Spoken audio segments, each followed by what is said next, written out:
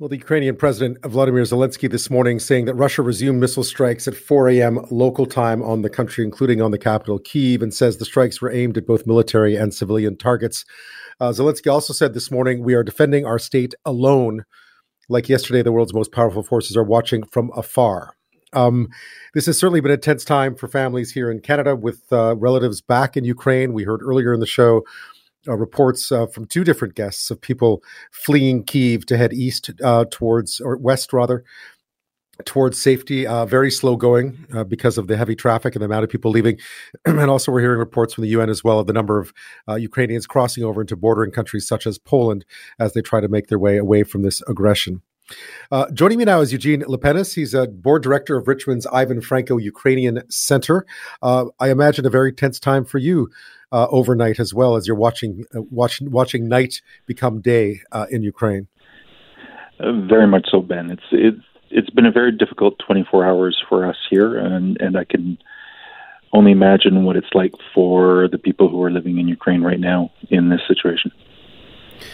Was there, has this come as, I've asked this question to everyone, but has this come as any sort of surprise, or was this simply the worst case for people who were sitting afar watching what was unfolding? This did not come as a surprise to me. Quite honestly, I've been watching this since 2014 when Russia first invaded Crimea and then eastern Ukraine shortly thereafter. I had a feeling that something like this was going to be happening in the future. Of course, you're always hoping that it's not going to take place, but there was a foreboding feeling that an invasion was imminent.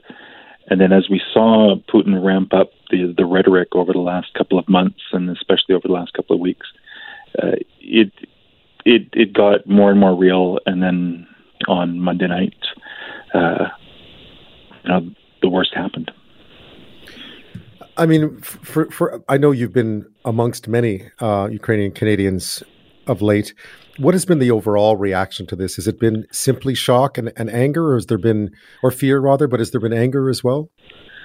Shock, disbelief, fear, and of course anger. The community is irate at what's taken place, where a nation, an evil nation, as far as I'm concerned, has invaded a free country, one that has its own culture, one that has its own language, one that has its own history and people. Yet there's a nation that's just trying to wipe it off the face of the earth. Of course, there's anger from us. Do you have family back there tonight, Eugene? We do. The majority of our family is back in Ukraine. Fortunately, the majority of them are in Western Ukraine, sort of in the Lviv and Ivano-Frankivsk area. We have spoken with them recently as this morning. They are safe, which is good. They have started to sort of build up on rations as they see things are ramping up, as well as waiting in long lineups to fuel up. But they're keeping their spirits high, and hoping for the best. I imagine they've all been watching the traffic jams or the cars leaving Kyiv, heading that way.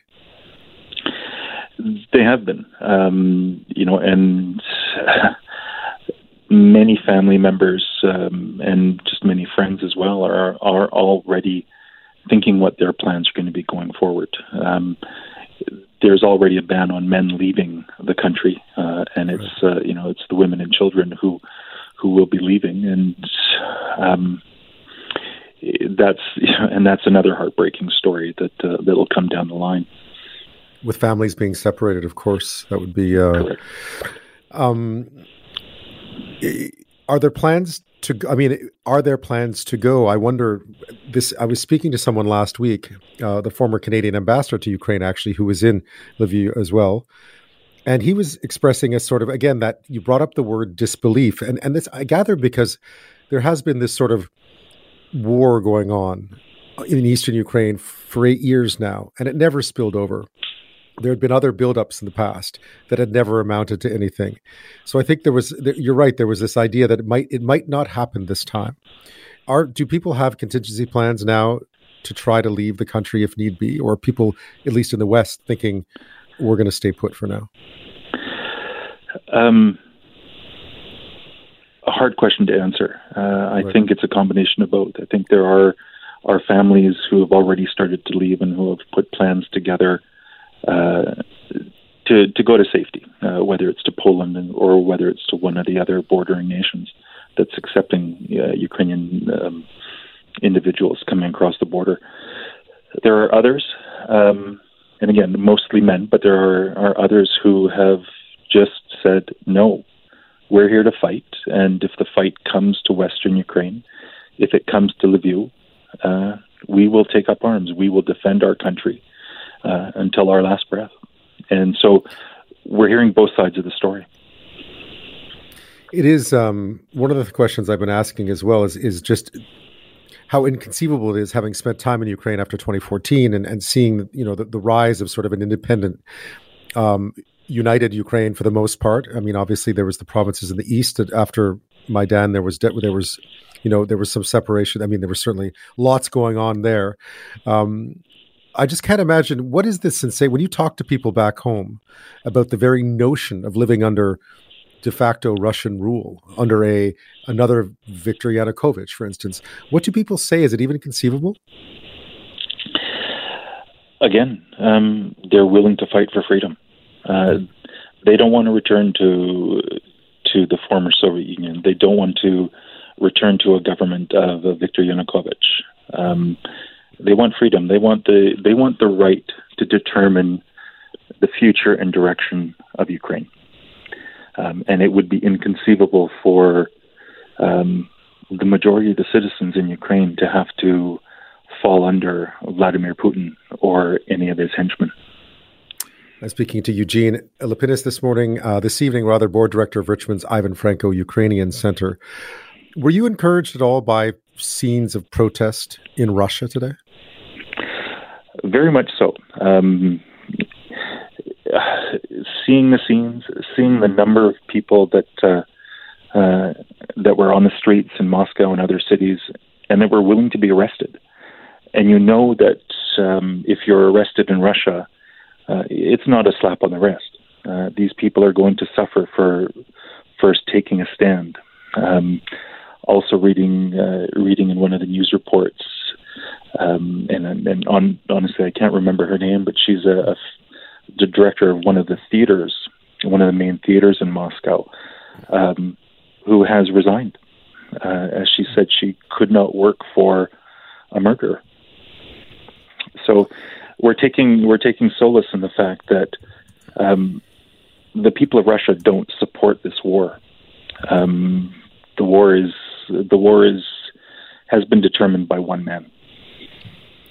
There was Elena Kovalevskaya, the director of Moscow's Vestfold Mirhold State Theater and Cultural Center, resigned in protest. Correct. Thank you. One of the things that's been really interesting. I mean, as a Ukrainian Canadian, to see the sort of support that's happened across the country in the last 24 hours. How much solace does that bring, and how much encouragement does that give you as a community?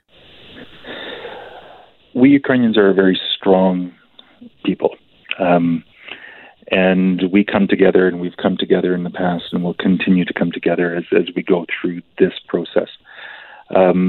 Even though we're cities apart, our hearts are together, our arms are together, and the protests that are taking place in cities across the country just strengthen our resolve. It strengthens the community here, and we hope that our brothers and sisters in Ukraine are feeling that strength.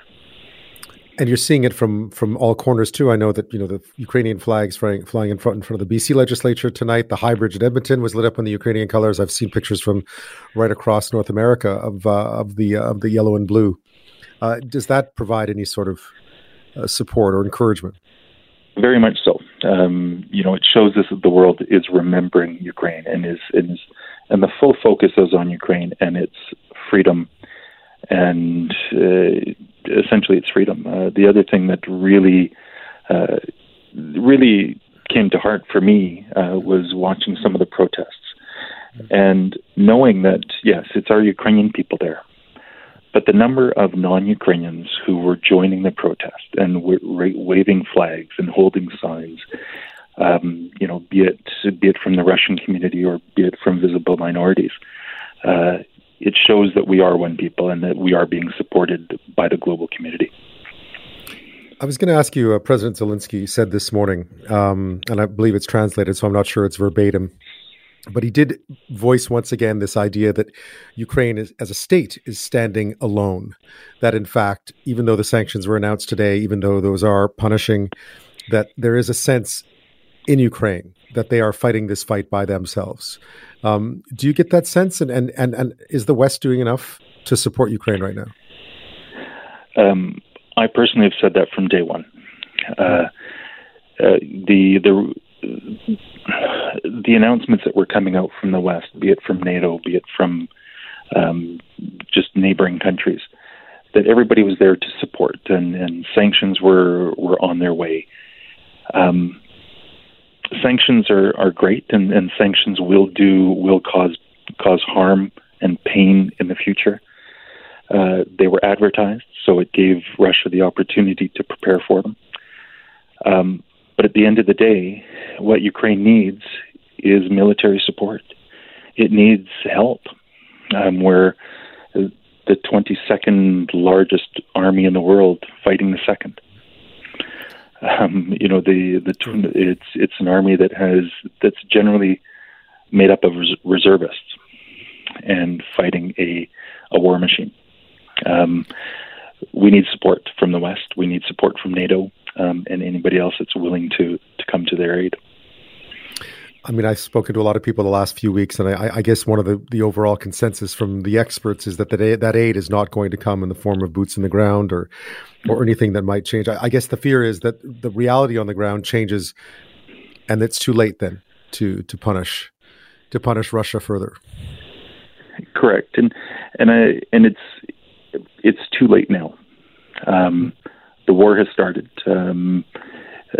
And any further incursions are not going to be met. Even if NATO was to try to enter the war, I think too little, too late.